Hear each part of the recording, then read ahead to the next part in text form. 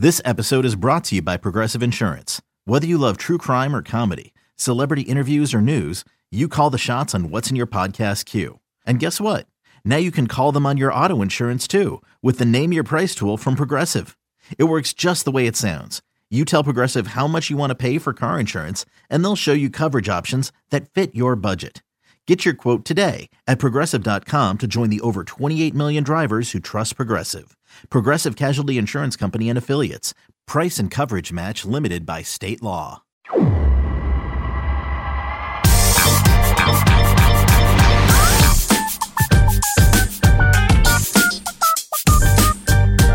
Hello there, and welcome into this week's episode of the Show Before the Show podcast from MILB.com, the official podcast of minor league baseball. My name is Tyler Mon.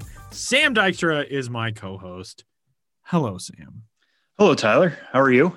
Trying to be very professional with my intro. It's very buttoned up this week. Very not that you're not normally, but you know. Even though I have a zip up hoodie on today, so not buttoned up exactly. But, you're buttoned up in the 21st century sense. Similar, exactly. In the pandemic addled world of ours, where I rarely put on pants that require a belt.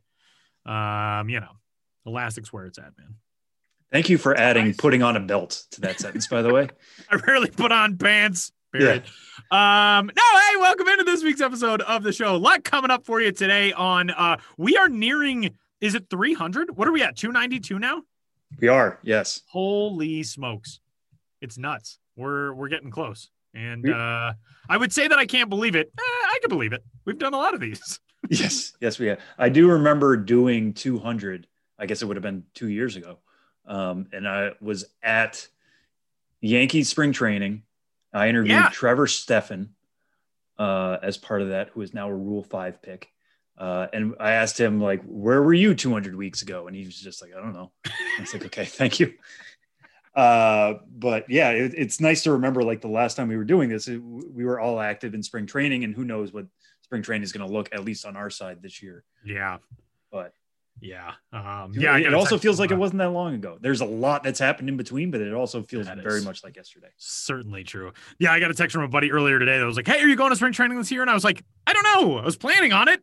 This time last year, my dad and I actually booked a place. We were going to stay together. My dad he's gone down to spring training, but we've never gone down together, made it like a joint thing. So I was going to go do a little hybrid work trip and hang out with my dad and catch some baseball. I don't know. I have no idea. We don't know yet. It's an ever-changing, fast-moving world that we live in these days. So hopefully, because we really are about a month out from pitchers and catchers reporting, I think less than a month now from the originally scheduled start dates for spring training with pitchers and catchers reporting. And I don't know, 5-6 weeks now away from what would ordinarily be the start to spring training games. So we're getting close, which is crazy to think about because, we've all had a lot on our mind for the last month or 3 or 10 or whatever it is. Right. And to your point too, is right now MLB's planning to start on time. Who knows how that'll change given, as you may have heard, we have a new administration here in the United States. So what that'll mean for COVID policies countrywide, how that'll affect state by state stuff in Florida and Arizona. Will spring training be pushed back? Will minor league spring training be pushed back as we expect it to be? Stuff like that. And also, just who's going to be allowed there, all that. What is even the state of Major League Baseball going into 2021? Like, will there be a DH in the National League? Doesn't sound like that's settled yet. There's still so much up in the air. Obviously, tons of free agents still available to be signed, and moves are being made all the time. So a crazy world to think about still, even as we creep up on mid-February. And so much to get to on this week's episode of the Show Before the Show. And we thank you for joining us wherever you have downloaded. You can give us a rating and a review and a subscription. You can get in touch with the show, podcast at MILB.com. Coming up here in just a few minutes, we're going to be joined by the 9th-ranked prospect in the Texas Rangers organization, second baseman Justin Foscue out of Mississippi State University, the 14th overall selection in last year's Major League Baseball first-year player draft. We'll talk with Justin about his time at the alternate site, his time at Mississippi State, getting into a professional organization and starting your career in a pandemic year. Obviously a conversation that we've had with some prospects over the last 10 months. And hopefully in the next few months, we will finally get back to being able to have conversations like, hey, what's the season like for you? And we're very excited to return to that day at some point soon. So with that, what stands out most to you, Sam, this week as we get close? There have been deals. We're going to talk about one here momentarily that'll kick off our conversation. But we 2 weeks ago had an episode that was loaded. Last week, not a whole lot to discuss. This week, it feels like we're kind of getting into those early stretches before spring training. We'll probably start getting prospect announcements on who is getting invitations, depending on the structure of spring training. What has kind of been the biggest storyline of the last week to you? Good question in terms of like, what's the biggest storyline of the week? I mean, in terms of baseball at large, not to start out on a bummer, but, the Mets firing their general manager, right? Porter, after news broke by ESPN that an international reporter had received lewd messages from him. I think it was 60 plus, something like that. 62 unanswered text messages that were inappropriate in any manner, sent without her consent. It's nothing new in the world. Unfortunately, it's nothing new in the industry, but it's just incredibly sad that somebody like that had received those messages from somebody in power. Part of that story was that she thought she was maybe talking to a source, somebody she could get information from. We ourselves are journalists. We know what that game is like. Obviously, not entirely what it's like. We're two men talking, two cis men talking in this conversation here, but women deal with that all the time. You think you're getting close to a source. The source thinks it's something else and they push something inappropriate. It's something that has to be stricken from our society at large, not just baseball, but it is a baseball problem since we are talking about it here in a baseball context. It was really disappointing. So many women in the game came out and shared their experiences having gone through this before. Again, it's nothing new, but that doesn't make it any less wrong. It's really, really disappointing to have it hit home in that way. And, hopefully it's something that a lot of organizations are going to start looking inward and thinking like, who are we giving jobs to and what type of characters do we have in this organization? It's something that we have to look at ourselves too. It's not just like, okay, that's something they have to put off to the side as well. As men, as people who are journalists ourselves, and work with others in the industry and, all that kind of stuff. It should force everybody to look inward and realize what is your behavior. What do you do to either help the situation or hurt the situation? And it's something that needs to be generally improved across the board. Hopefully this is a reckoning of some sorts, an awakening, even if it is fairly commonplace. And I don't say that as an excuse. I'd say that just to acknowledge the situation.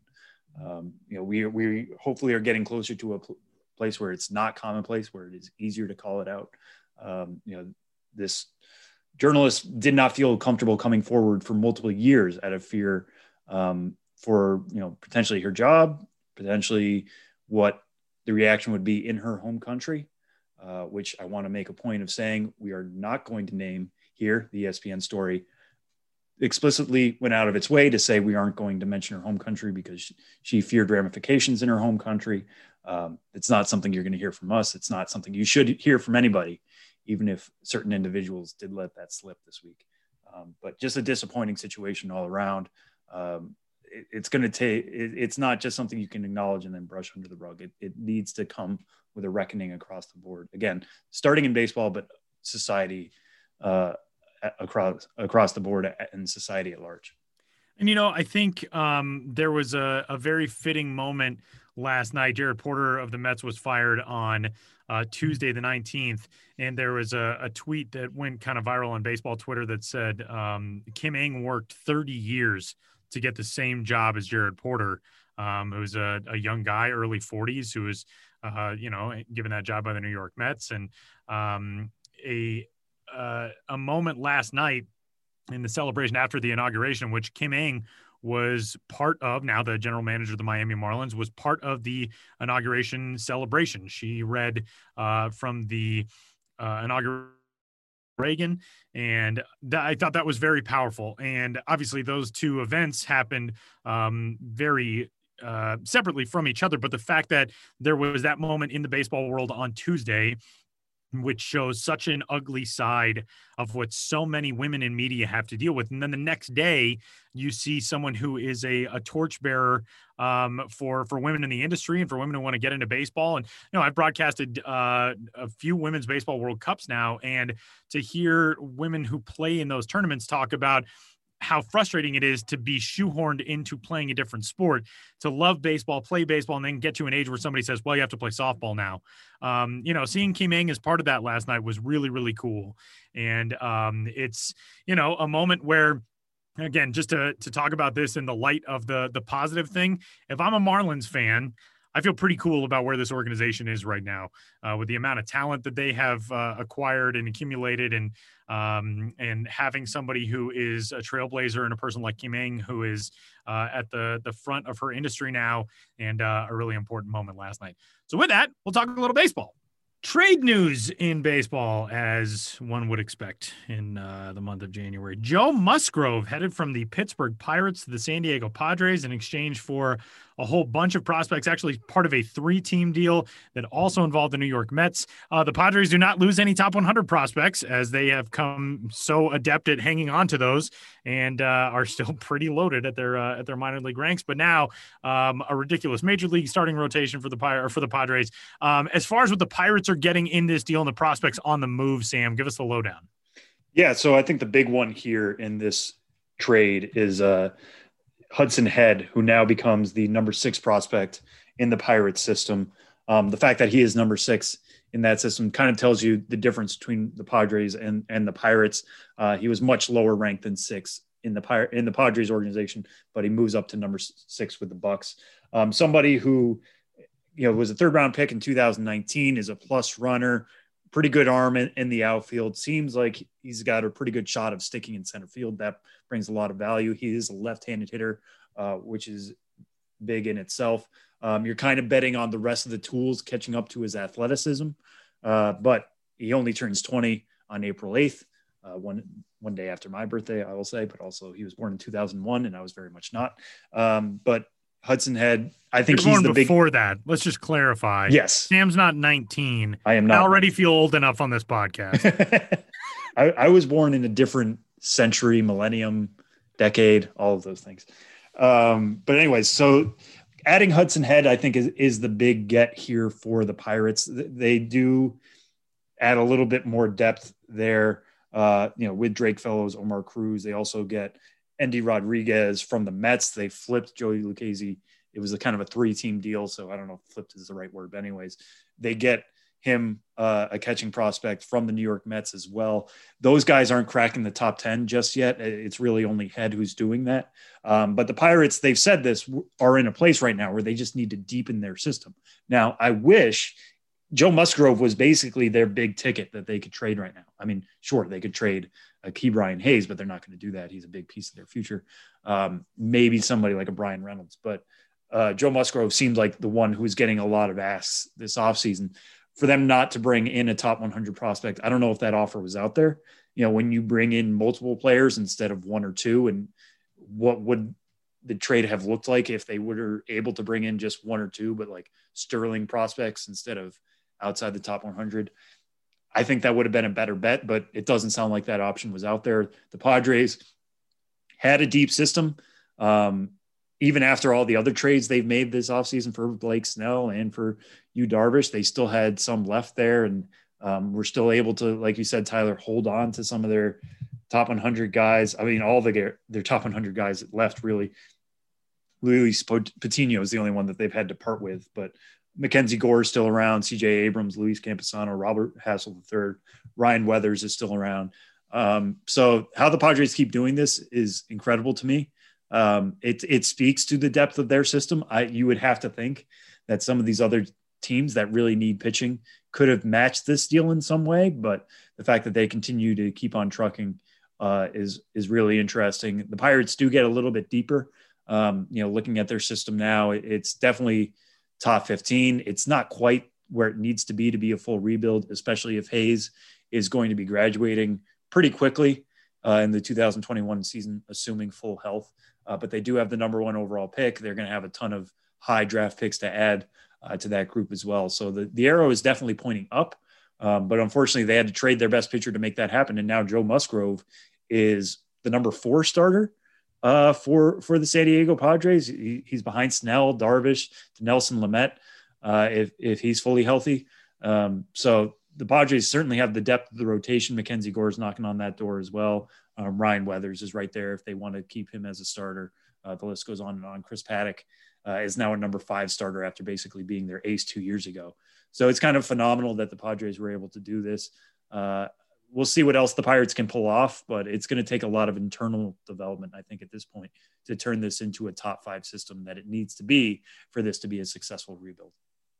There's another deal made involving a prospect, not major league talent in exchange for him, but C.J. Chatham, now formerly of the Boston Red Sox, is reunited with Dave Dombrowski, the guy who drafted him into the Red Sox organization.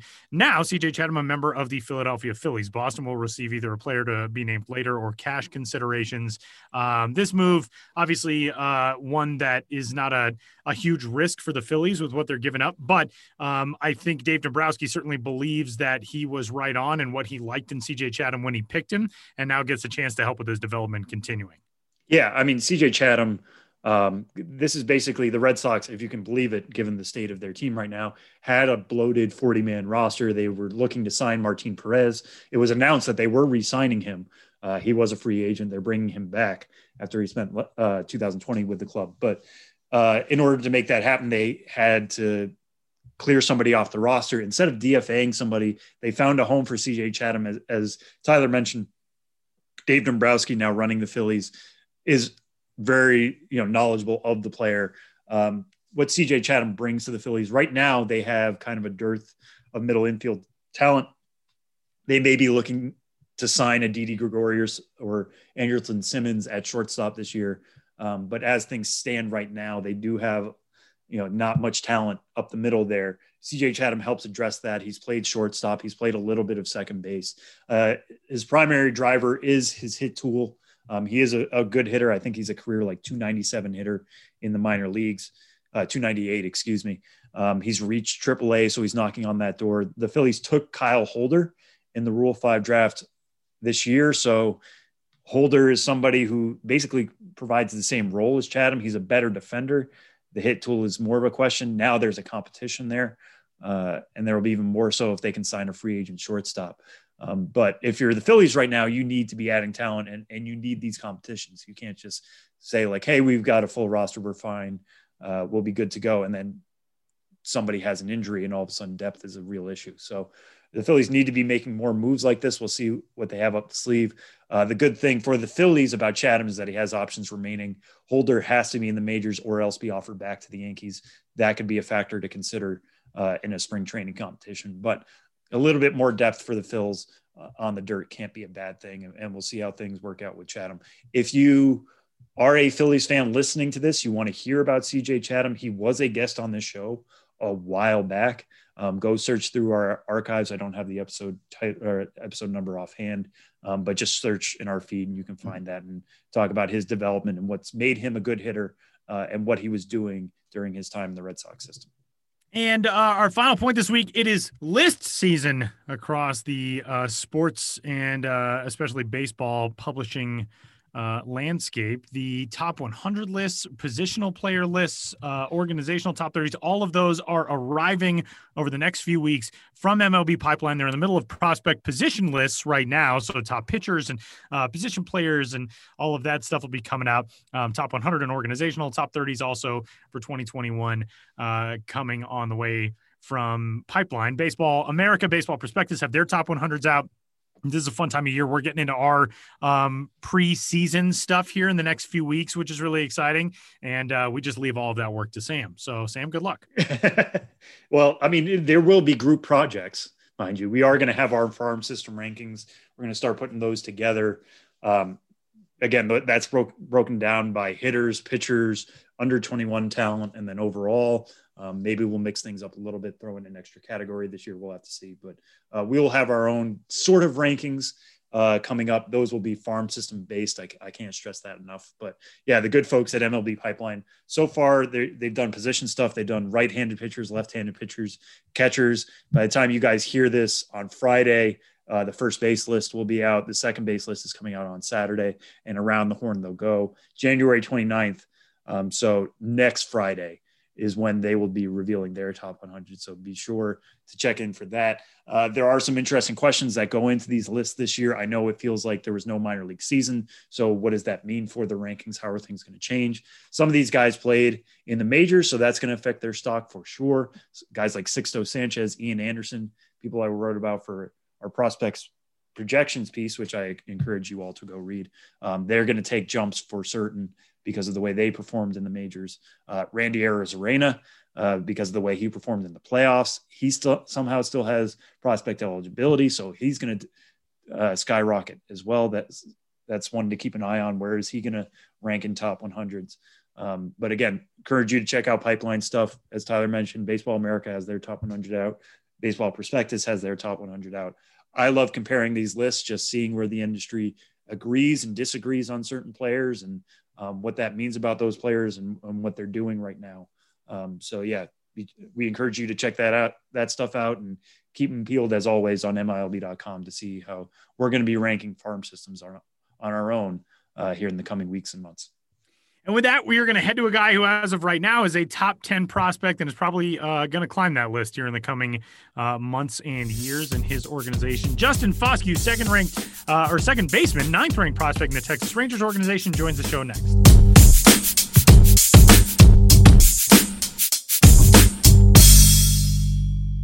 To the Texas Rangers organization and to the state of Arizona. We are so desperate to feel normal and be talking to guys in Arizona and Florida for spring training. And that is where we find the 9th-ranked prospect in the Texas system, second baseman Justin Foscue, who joins the show from Surprise, getting set for hopefully some normalcy and some baseball real soon. Justin, what's going on, man? How are you?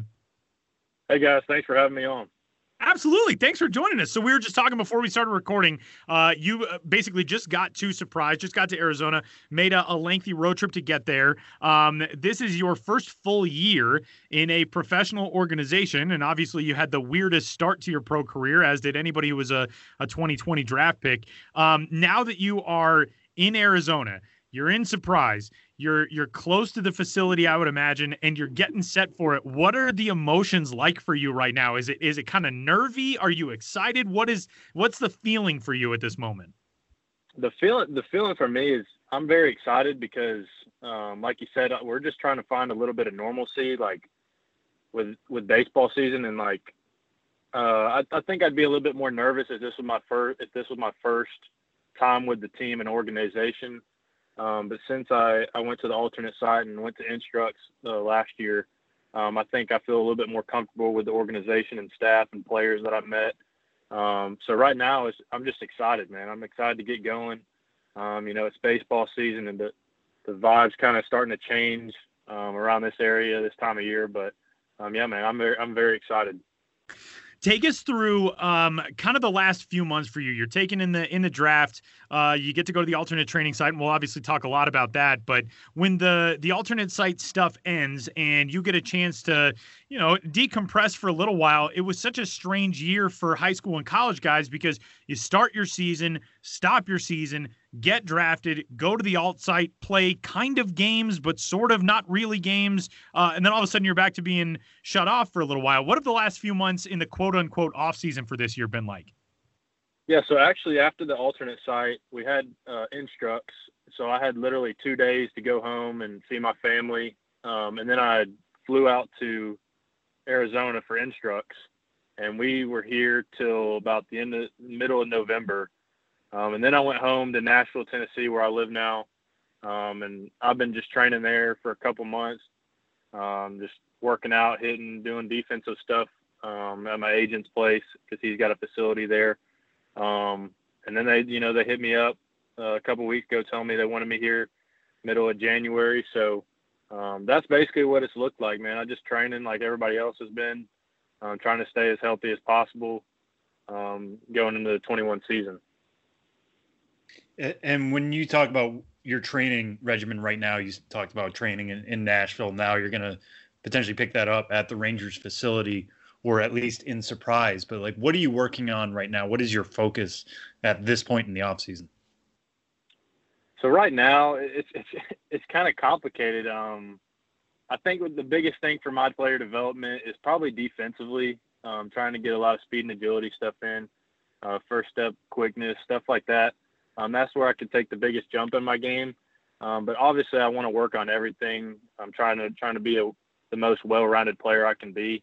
But offensively, I think I've gained a lot of understanding of how my body moves. And that's just training and learning how you're learning body awareness.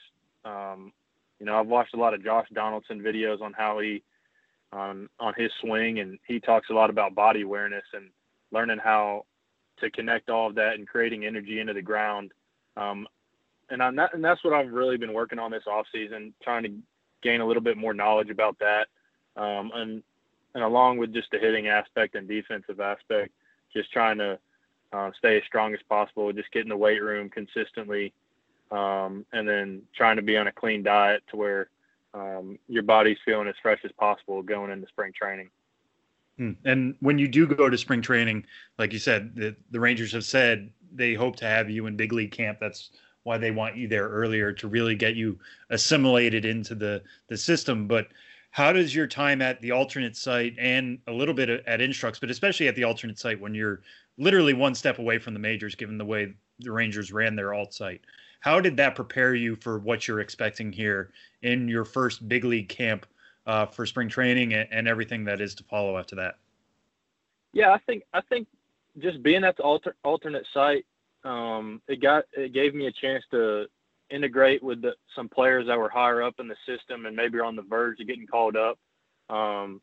Just getting me more comfortable in the organization, meeting all the staff. That was the biggest thing for me.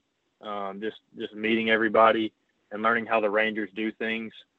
I think I feel a lot more comfortable because I've met a ton of the players.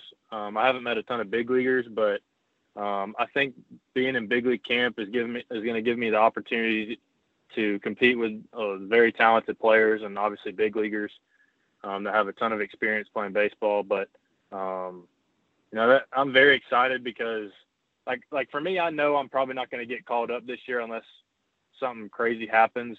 But for me, it's just getting out there, trying to develop my game as best as possible, getting the most experience, playing with some very talented players. Justin, the story of you going to the Rangers in the first round is one of the draft stories that I love, because I think, most people look at the prospect rankings and all that, and I think MLB Pipeline had you ranked 32nd overall. The Rangers take you at number 14, and I talked with Paul Kruger for our listeners. He's Texas's director of minor league operations, and talked to him for our Rangers State of the System piece, and it just seemed like the organization was so keyed in on you, and they knew they wanted you and knew they wanted to pick you to be selected in that spot and then go get a chance to be in Arlington and all that. What did they communicate to you when you got there about, hey, you're the guy we wanted, this is why we want you in the system, and this is how we're going to make you part of the future for us? Yeah, I think it just all starts with who I am as a person. I know they believe in picking guys that are very good people, and I think for my fit for their team, I mean, with my hitting ability, with my plate discipline and my approach, I think it just fits their style of play. They told me they believe in my abilities. They just want me to go out there and play. So I don't feel any pressure with being picked 14th overall. I don't believe in any of that. I think I just need to go out there and play my game, and trust their training staff to develop me. And I think everything will happen, the way it's supposed to be. I'm not going to stress about any of that. But they've communicated with me, they believe in me, and that's what they've told me. They've told me that many times. So I appreciate them telling me that, because that definitely takes a lot of stress off my shoulders.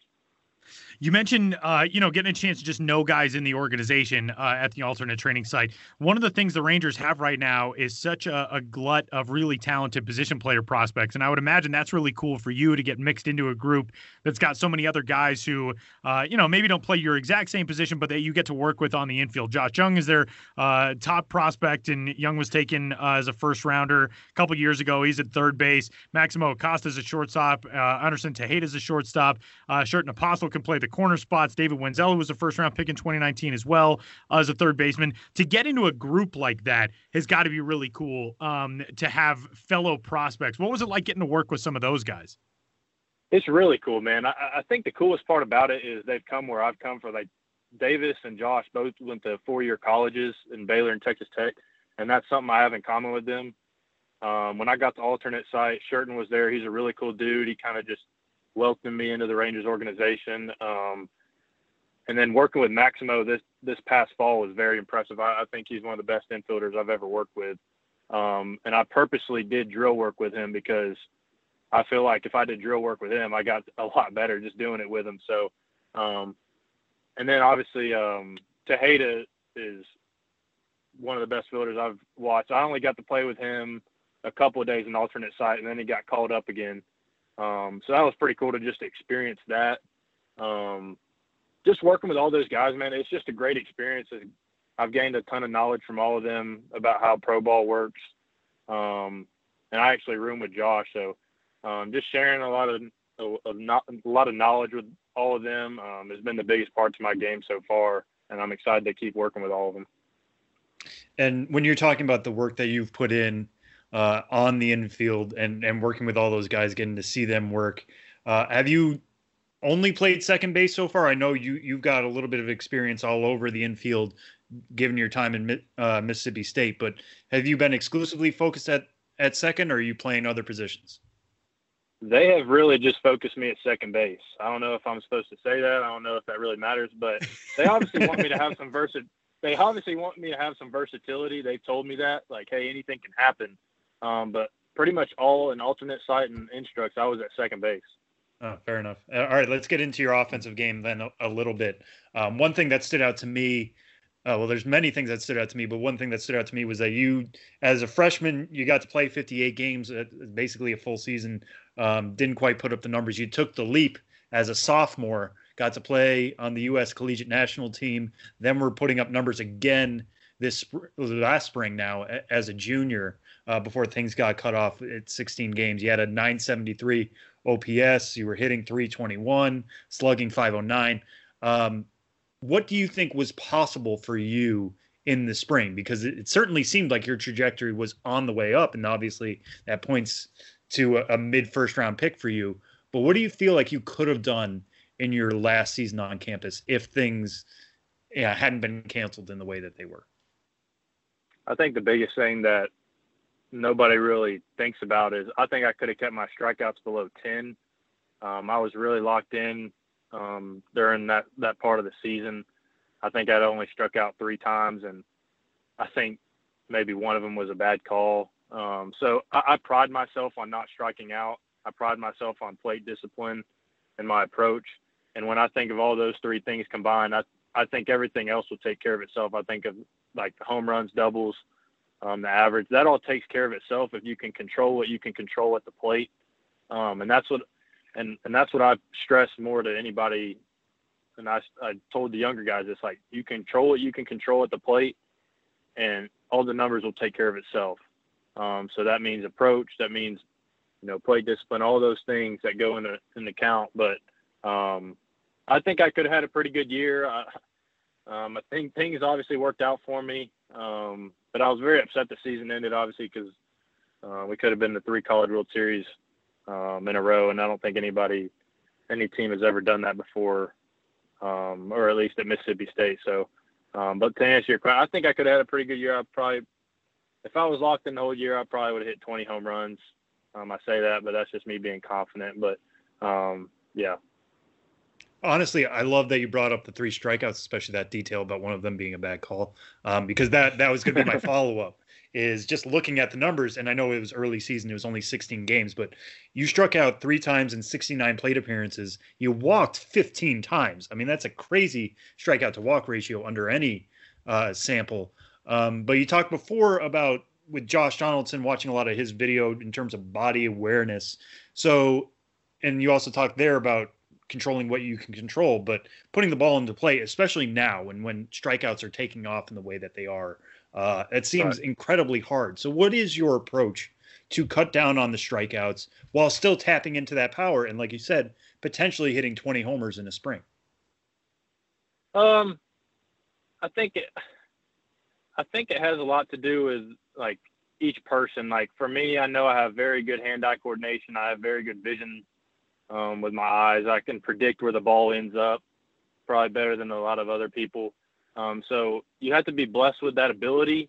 But I definitely think you can work on that. I think playing MLB The Show helps all the time for me because you're obviously tracking the ball. I know that sounds crazy, but I tell a lot of people that I just play MLB The Show all day and I know where the ball, I'm tracking the ball with my eyes so many times a day. So that helps. That's what I'm going to start telling people. When I play the show, I'm going to start telling people, I'm just trying to make it as a big leaguer. That's why I'm telling you, if you play MLB The Show, it should help a little bit with your plate discipline. All right. You heard it here first. So no, but I think having the awareness of the count, you got to know what you want to do before you go up to the plate. All of that takes, all of that goes into account. Like when you're in an at bat, what kind of situation it is, all of that. I mean, like hitting is a very tough thing to do. But if you try to keep it simple, you have a plan for yourself before you get up to the plate. It should make it a little bit easier. All right, Justin, I got to ask you about another element of your offensive game. In high school, I was reading on your Mississippi State biography, you went 37 for 38 in stolen bases in a single season, which set your high school's single season program record. The wave of the game now in college and at the professional level is obviously so, I don't want to say against stolen bases, but stolen bases have become such a smaller element of the game. And I know in college, I think you only had 7 attempted stolen bases. Is it frustrating at all to be somebody who can run and run well, and obviously is very successful at it, and it's not really an element of the game that many people deploy anymore? Is that frustrating at all, or is it okay that you don't have to worry about that now? Well, I think my game kind of shifted in college to more of a production kind of hitter instead of and steel bags kind of player. I think I gained 20 more pounds in college, and so that made it a little bit tougher for me to steal bases. And that wasn't my role on the team. We had some speed guys on the team that needed to steal bases. And also our team was so loaded offensively, we didn't need to steal bases. And that's how it was with Mississippi State. We had so many good players. Like, I think at one point during my freshman or sophomore year, like coach said, literally don't steal. Like you just go hit doubles, go hit home runs, and you don't need to worry about getting, bags. Like you need to hit doubles and home runs. So that kind of changed my mindset of it. But working with the Rangers here, I've talked to some of the staff here, and they've talked a little bit about me with WAR, and stolen bases definitely is one of those things that goes into account with WAR. Mm-hmm. And stolen bases doesn't just have to be a straight up stolen base. It can be a delay steal. It can be a trail runner. It can be any of those things. So to answer your question, I think base running has kind of shifted from just stealing bases to being a good base runner and having awareness when you're on the bases of where you need to get to if someone hits the ball in the field. Maybe that is, ball down the line and you're on first base. You need to score. Like that's what it needs to be like in the big leagues, because that's what wins games. That's a good answer. So I think that's that's the thing I've learned the most from this past fall with base running is not so much just stealing bases straight up, just being an overall good base runner. And it's fascinating to hear you mention WAR like that. I don't think we've ever had a prospect just bring up wins above replacement like that and how it might affect your game in terms of how you're evaluated. What are some other ways that the Rangers have worked on? You mentioned Mississippi State. They told you not to steal at all, and then The Rangers said change that a little bit. What are some other ways in terms of your offensive game that the Rangers have already worked with you at the alt site, at Instructs, even given you instructions to work on in the offseason? Man, they kind of just let me be with my offensive side. Like I said, they trust me and my ability to hit. I think what the point of it was they just wanted to see how I do, see how I go about things offensively, and then maybe coming in the next couple of months or something, they'll tell me what they think. But they really just let me be last year at an alternate side in the Instructs. All right, fair enough. And one question I wanted to bring up, because I was looking, in doing research for this story. Again, I talked before about your time with the collegiate national team. Just to bring up some of the other guys on that roster, I'm sure people at home have heard of some of these players, like Spencer Torkelson, Austin Martin, Patrick Bailey, Heston Kjerstad. Some of the pitchers on that team, like Max Meyer, Reed Detmers, Asa Lacey, Cole Wilcox, Kate Cavalli, who we just had on the show recently.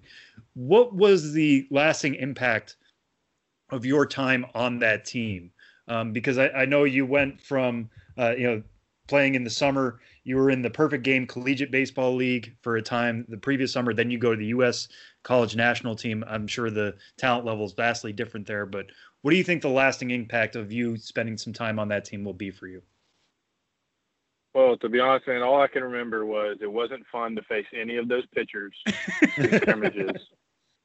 I might have gotten one hit. And then hitting batting practice with Spencer Torkelson and Heston Kjerstad was a lot of fun because they can hit those balls really, really far. And it was just fun to talk shop with them. But no, like all of those guys on that team were great people. It was a great experience to play with all of them. And then I'm super happy for all those guys that got picked really, really high. But it was a great experience to go across the world and to Japan with all of them and see how they go about their business every single day and see all of us compete on the same team playing for your country. But it was a great experience, and I was very fortunate to be put on that team. One thing that's so cool about that collegiate national team is the lower level teams will play in World Cups and, Pan Am games and all that type of stuff. But for the collegiate national team, it's really these exhibition series that you play against Cuba or Japan or Taiwan or whoever, like you said, to be in a circumstance where you're playing these series against really talented players from other parts of the globe. What is that dynamic like for you guys? Because you're playing, especially, going to play against a squad like a Cuban team that USA Baseball hosts pretty regularly, or the young players from Japan or wherever. They play such different styles in a lot of ways. It's probably different just in terms of the baseball than anything you've ever seen. What was that dynamic like? Right. Playing Cuba was pretty funny. I think their whole team was loaded with 30-year-olds and up. So that was kind of different for me. They literally just did not run down the line if they just hit a ball and play unless it was a hit. So I thought that was really funny just watching them play. All of them are like, when they get an out at first base, they throw the ball around like 10 times before they get it back to the pitcher, which is pretty funny. And then going to Japan and playing against Taiwan and Japan, that's where it gets a little different with the style of play. Like they bunt, they hit and run, like literally every play. They don't just try to hit. So me as a second baseman, I'm like having to creep in and play halfway almost the whole game because you have no idea who's going to bunt or who's going to hit. And it's just a very fast-paced kind of style of baseball. And then the fields were all dirt, or at least the infield was all dirt. So that was an adjustment you have to make. So, but it was really neat just kind of learning how they go about playing baseball versus how we play baseball. But no, it was a pretty cool experience.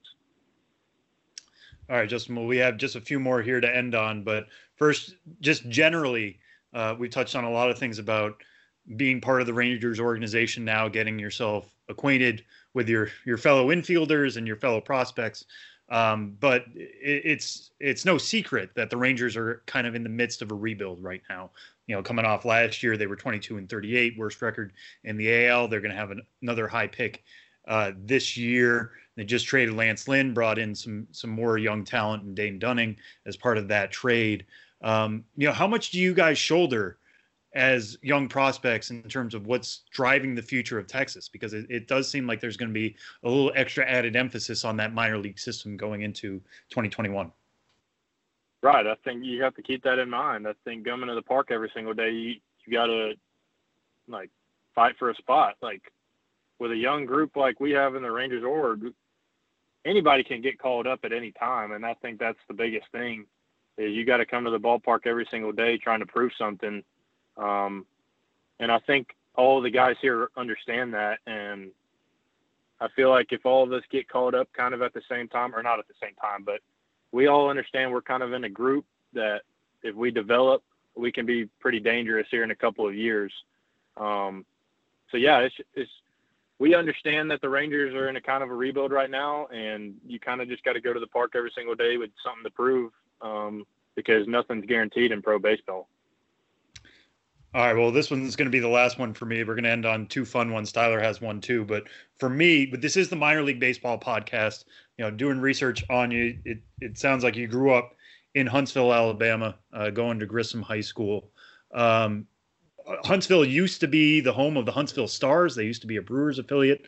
What do you remember about that team? And now the new team moving in, I know you said you've moved to Nashville recently, but the new team moving in is the Rocket City Trash Pandas. Like, what is the reaction back home to a team coming in, and what do you remember about those Stars years? I think the vibe around Huntsville, Madison area is it's growing. I think everybody's excited and about the 2021 season. I know everybody was disappointed that last year got canceled because that would have been the first year that the Trash Pandas had a season. So I think that just makes everybody even more excited to have just a minor league team in the Huntsville area. What I remember about the Huntsville Stars was watching, I think, Alcides Escobar, maybe Prince Fielder, some of those guys that were in the Brewers organization.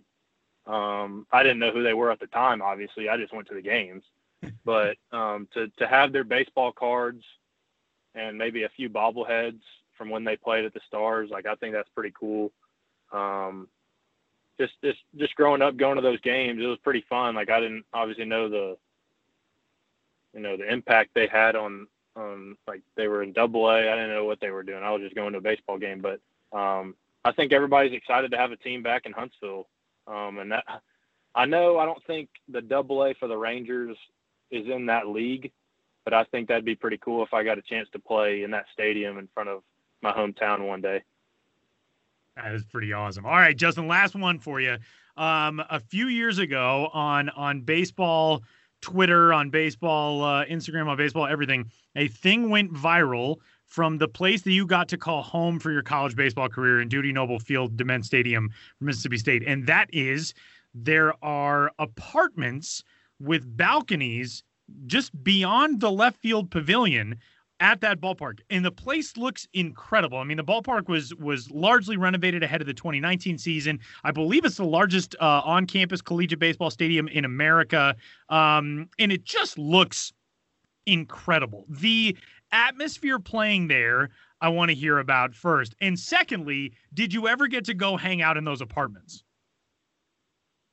All right. So number one, it's the best place to play college baseball. The best by far. It's not even close. I don't know what, I'm being serious. I don't know how you can compare that to any stadium in the country. The 2019 Super Regional versus Stanford was the most electric environment I've ever played in front of. And there was some pretty big plays that happened during that game that the stadium just went berserk. And I think because of that, that has given me a lot of, it gives me experience to play in big time moments in front of a ton of fans. You go from that to then to Omaha. Omaha is nothing because Omaha is quiet the whole game. Maybe a few cheers when a big play happens, but Dudy Noble is electric the whole game. So there's so many neutral fans in Omaha. There's fans there for the other schools and people who just live there. Yeah. Right. Yeah. And it's just playing at Dudy Noble. Everybody is there for Mississippi State.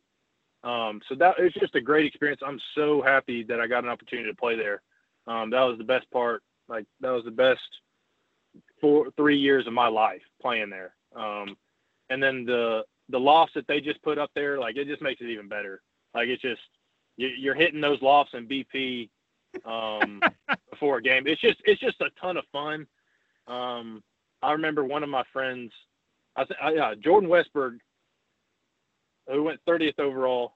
Yeah, he hit a ball and it went in someone's beer can, like literally right in front of the loft before a game, like, or a beer cup right in front of, like, it was just like those little moments, like that's what makes like college baseball, I feel like.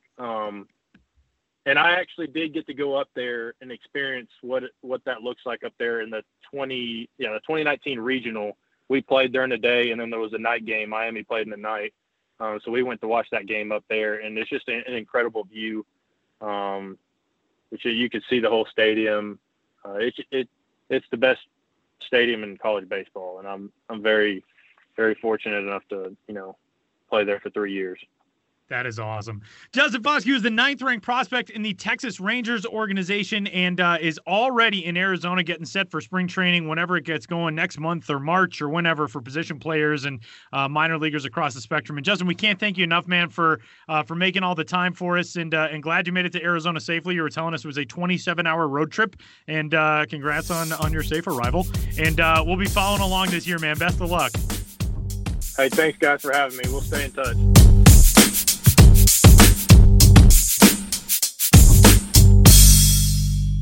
The future father, Benjamin Hill, is here. Hi, Ben.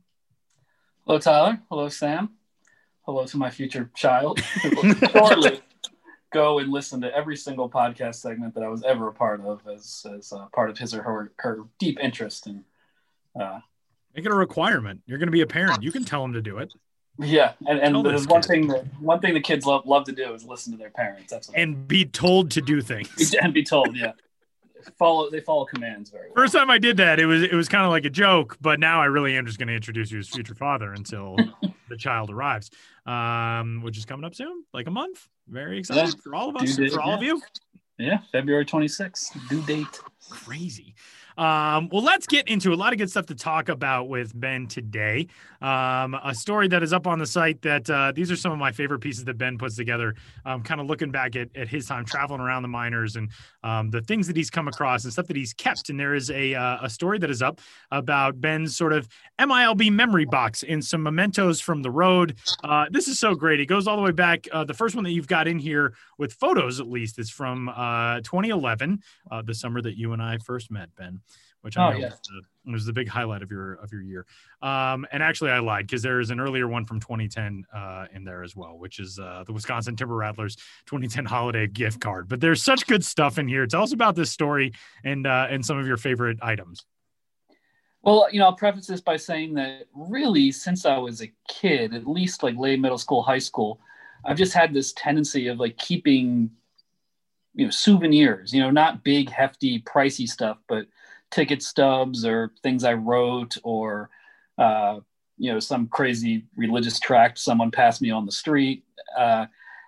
And so that's just always been kind of something I've done my whole adulthood is I have like a shoebox under my bed or somewhere. And I just throw sort of the detritus of the day that I feel is just kind of interesting or tells a story into it. And, I live in a New York City apartment in Brooklyn. And as you mentioned, I got a kid on the way and, I try not to be too much of a pack rat, but I have just a lot of things from my life, like souvenir boxes. And a lot of that is obviously related to minor league baseball and all my travels. They've been, kind of stacked up on some top closet shelves, and I'm trying to hold on to them as space gets more and more tight. And I pulled down one of the boxes, or technically it was a bag. And I was like, I got to start looking at this minor league stuff I've kept through the years. And the bag I pulled out was 2010, 2011 era stuff. And it's just kind of a treasure trove. And each one tells a story, game scripts, a game script being, what the front office staff uses during a game to know what entertainment and, sponsor shout outs and everything is happening, at every inning break. I have game scripts and, of course, a lot of media passes and ticket stubs and game programs and menus from restaurants I visited, or as I just put up on Twitter earlier, a brand of a bag of potato chips, I guess, because I liked the way it looked and it was a regional brand from Iowa I hadn't heard before. heard of before. And it just goes on. And I just thought, what am I going to do with this? And I still don't know exactly what I'm going to do. I'm trying to figure out a master plan of sharing a lot of this stuff. I don't think it'll all be articles on the site, but that's what I started with. This article with just kind of picking out stuff from my milled memory box, the minor league memory box. And the first one in there is from Inland Empire, the Inland Empire 66ers in San Bernardino. And, I visited on a low-key Monday, and they just made it ode to bloggers night, I guess because I was visiting, but they also invited some local bloggers. So I had the media pass from that. They had me MC a between inning contest, and I share the list of trivia questions from that related to Cole Calhoun's stats at that current moment in May 2011 for the 66ers, of whom he was then playing for. Just these random things. I'm like, wow, why do I still have this? And just trying to tell the stories behind them. And so I've got, combined maybe 10 or 12 examples in this first story, a lot of, rabbit holes to go down, things like the Christmas card sent out by the Wisconsin Timber Rattlers, or holiday card technically, in 2010, which had the team posing around a snowman that had been built on the field following their snowed out opening day in 2010. And you may know that snowman was then beaten up and destroyed with a baseball bat by Scooter Gennett, and that moment was immortalized with a bobblehead. So rabbit holes, you can just go down them forever in minor league baseball, and this is my attempt to start exploring them just a little bit. And with all the stuff that you have, I mean, you put out a call on Twitter about this. What other ideas do you have, or what else are you thinking about doing with all this stuff? Because this is just a small taste, knowing what your desks look like, at least at the old office when we used to go into the old office, the amount of stuff you have and the amount of memories you can share. So what other plans do you have for something like this, whether it's an article or something else? Well, if we're speaking big picture, I'd love to have a place where I could, if I ever lived in a house, I'd love to devote, a basement or something like that to kind of creating my own personal minor league baseball museum of this stuff. Or I'd love to have a quirky, museum exhibit at a place. There's a place in Brooklyn, the City Reliquary, a place like that kind of has more off the beaten path, exhibits dedicated to that kind of thing. That's my long-term goal that, I have not made any real strides toward. But I'm thinking about ways to share this. Check it out at Ben's Biz on Twitter. Kind of put up a thread today, just saying, how do I best share this? And also, I want other people and people listening to this podcast. If you have just things that you've collected through the years, it doesn't have to be a certain type of thing, but just souvenirs that to you spark a very specific memory or tell a story, whether you're a minor league fan or worked in the game or whatever. I can definitely see follow-up articles, not with my stuff, but with things that people submitted. So I'm definitely going to try to go down that route and just also think of ways to share, whether it's a daily Twitter post just featuring one item, maybe getting on Instagram Live or something of that nature and just kind of digging through the box and telling stories. I think there's a lot of avenues to go. There's no rush. This stuff will stay here. It's stayed here this long, so we'll see. And just trying to have some fun with it. And if you're into, ephemera, miscellany, the hodgepodge of things that one collects just incidentally through a lifetime of travel and having a deep interest in, minor league baseball and American culture, then please join me and we'll figure it out together. The baseball world, unfortunately, has had to say goodbye to a lot of Hall of Famers over the last year plus, and even just as of a couple of days ago with the passing of Don Sutton. Ben's been chronicling some of the all-time greats in baseball history, including a story that is up on the site right now. Phil Niekro, who passed away on December 26th at the age of 81, remembered for his knuckleball, of course, and his nickname Nuxie. What is so interesting about Phil Niekro is, and you kind of don't really think, you think about the longevity of his career and the fact that he pitched until he was almost 50, but you don't really think about the flip side of that, which Ben points out. It wasn't until he was 28 years old that he really solidified himself as a major leaguer, and he pitched all over the place in his minor league days until establishing those major league credentials. Yeah, it's wild. Most minor league players, because they are, or not minor league players, Hall of Fame players, because they, obviously had elite talent. Most of the time when you do a story about their minor league careers, you don't have too much to draw from because they played a season or a season and a half, and then bam, they were there at age 21, 22, whatever, to play the better part of 2 decades, as a Hall of Fame caliber player. Phil Niekro was not like that. He made his debut in, 1959, and spent the better part of the 60s just bouncing around the minor leagues as he, honed the knuckleball and figured things out. And that's just the crazy thing about him. I mean, I remember my first exposure to Phil Niekro was through Topps baseball cards, 86, 87. And just seeing pictures of him and being like, and the stats on his back on the back of the card were microscopic because he pitched for so long and he had white hair and he, looked like he's somebody's grandfather. And I'm like, this dude is still pitching in the major leagues. He always fascinated me going back to being a kid. He pitched 5,404 major league innings, which is, I think, in the top 3 or 4 of all time, and certainly the most of anyone who played in the latter half of the 20th century. And yet for all that, he spent like the better part of 6-7 seasons in the minor leagues on top of all that, mostly in a relief role. So I just studied that, and kind of like it's a kind of companion piece of sorts to the piece I did on Tommy Lasorda, who kind of similarly, he was in baseball for so long. Tommy Lasorda was, he pitched for 15 years before he even transitioned to coaching. So there's a lot to explore there. So Phil Niekro, starting his career in the New York Penn League for the Wellsville Braves, Wellsville, New York. And that's not a town I know too much about, but, pitching for the AAA Louisville Colonels in Jacksonville during their relatively short-lived time as the South Atlantic League team. He pitched in one of the first seasons for the Richmond Braves, his last minor league stop, McCook, Nebraska in 1960, I believe. And when he pitched for the McCook Braves in the Nebraska State League, one of his teammates was Pat Jordan, who went on to write a really well-regarded minor league baseball memoir of his own playing days called A False Spring, which I keep meaning to check out. I've actually not read that yet, but just thinking like, wow, so that really well-regarded minor league memoir was about a guy who crossed paths with Phil Niekro in McCook, Nebraska in 1960. So there's just so much to explore. And, just like my own personal, minor league memory box, my own archives, just the career of a veteran player, especially one who pitched in a different era or started his career in a different era, just provides so much to explore. So I've been enjoying doing that as well and going down these rabbit holes and sharing some minor league history. And Ben, given your look back here at Phil Niekro's minor league career, some of these places are still minor league towns. One is a major league town in Denver, but you got Louisville, Richmond, Jacksonville are still minor league places. Austin kind of is. Round Rock's not very far off, but McCook, Nebraska, and Wellsville, New York. Which would, when you were looking back at these, were any of these teams your favorite to kind of look back and remember, or wish they still existed, or were just fun minor league names? Well, most of the names of the teams are pretty boring. Most of them were named Braves. I thought Wellsville, New York, or Wellsville and McCook were interesting because those are just places I've never personally associated with minor league baseball, and I kind of need to learn more about what those places were about.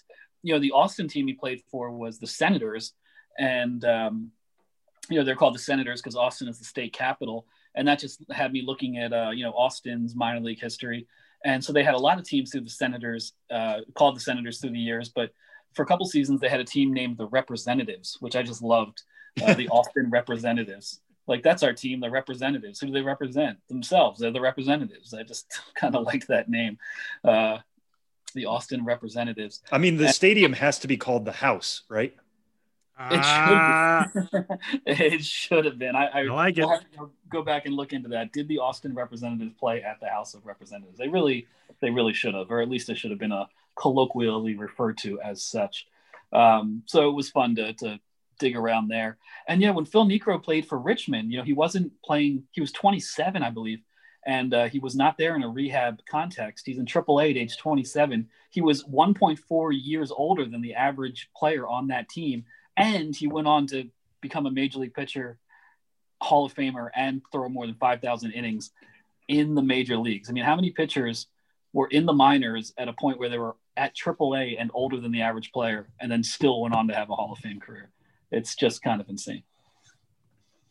Pretty amazing stuff. And the story is up on the site right now at MILB.com, as well as the Mementos piece, which you can check out at MILB.com/BensBiz2. And Ben, you can find on Twitter at BensBiz and on Instagram at TheBensBiz.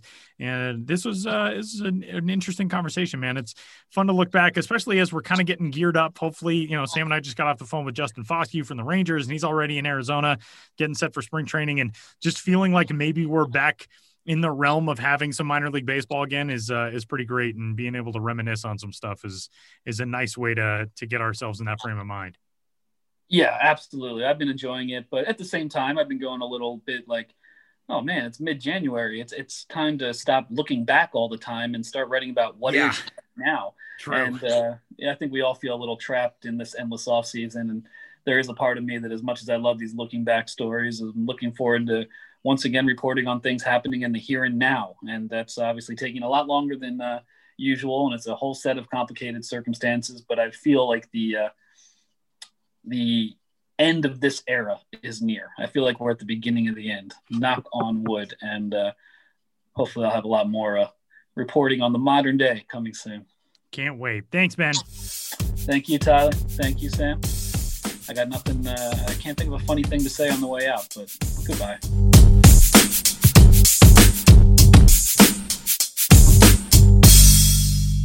And that will just about do it for this week's episode of the show before the show. Before we depart and send you on your merry way toward the weekend, Sam has this week's nationwide prospect fact of the week. Yeah, so this one is going to be a shout out to Roberto Clemente. We're recording this on January 21st, 2021, 1/21/21, as the Baseball Hall of Fame reminded me this morning, which had me thinking about Roberto Clemente and how it's my personal opinion, and this is just speaking, as a baseball fan and a baseball writer and a baseball lover, that Roberto Clemente's number 21 should be retired across the major leagues. I hope that's something that could happen someday, given all he means to Latino players and just the sport in general, the stances he took, the type of player he was, the way he died, unfortunately, trying to help the people of Nicaragua. Lots of reasons why I think Roberto Clemente's number should be retired. You're right. I actually have a Roberto Clemente jersey here that I've been wearing while we record. So if I sound a little bit more inspired this week, that's why. But this is a stat-based category. So I'm just going to read you guys his numbers the 1 year he played minor league baseball with Montreal in the Brooklyn Dodgers system, and I'll get to that in a moment. Roberto Clemente, in his age 19 season in 1954, hit .257 with a .286 on base percentage, .372 slugging. That's an OPS of .657.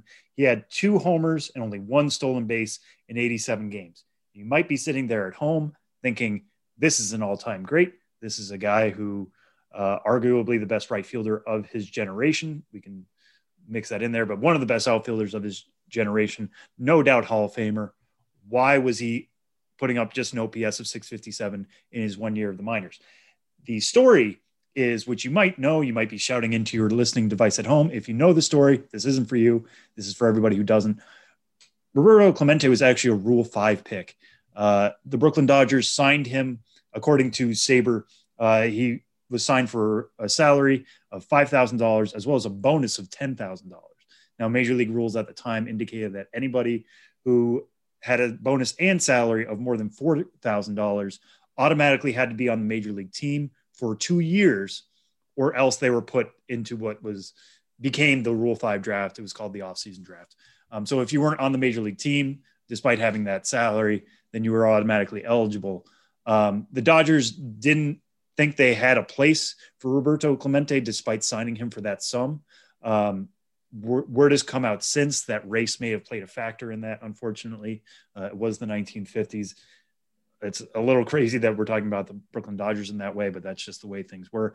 Because he was what was called a bonus baby and was going to be eligible for the Rule 5 draft, the Dodgers actually tried to hide him. They did try to not allow him to get that many at-bats from Montreal. They actually allowed him to hit with the pitchers instead of the position players, hoping scouts wouldn't look at him at all. The Pittsburgh Pirates still saw something in him, scooped him up with the first pick in the following Rule 5 draft. Obviously played the rest of his career with Pittsburgh, never played for another team before he passed away. But kind of crazy situation that Roberto Clemente started his career in the Dodger system, was scooped up in the Rule 5 draft because, let's face it, they did not treat him well. And they missed out on, as I said, an all-time great player. And hopefully he can be honored as such by the league across all 30 teams. Good message to end on today. And that will do it for this week's episode of the Show Before the Show. If you want to get in touch, podcast at MILB.com. Sam's on Twitter at Sam Dykstra, MILB. I am at Tyler Maughan, and we will talk to you next week.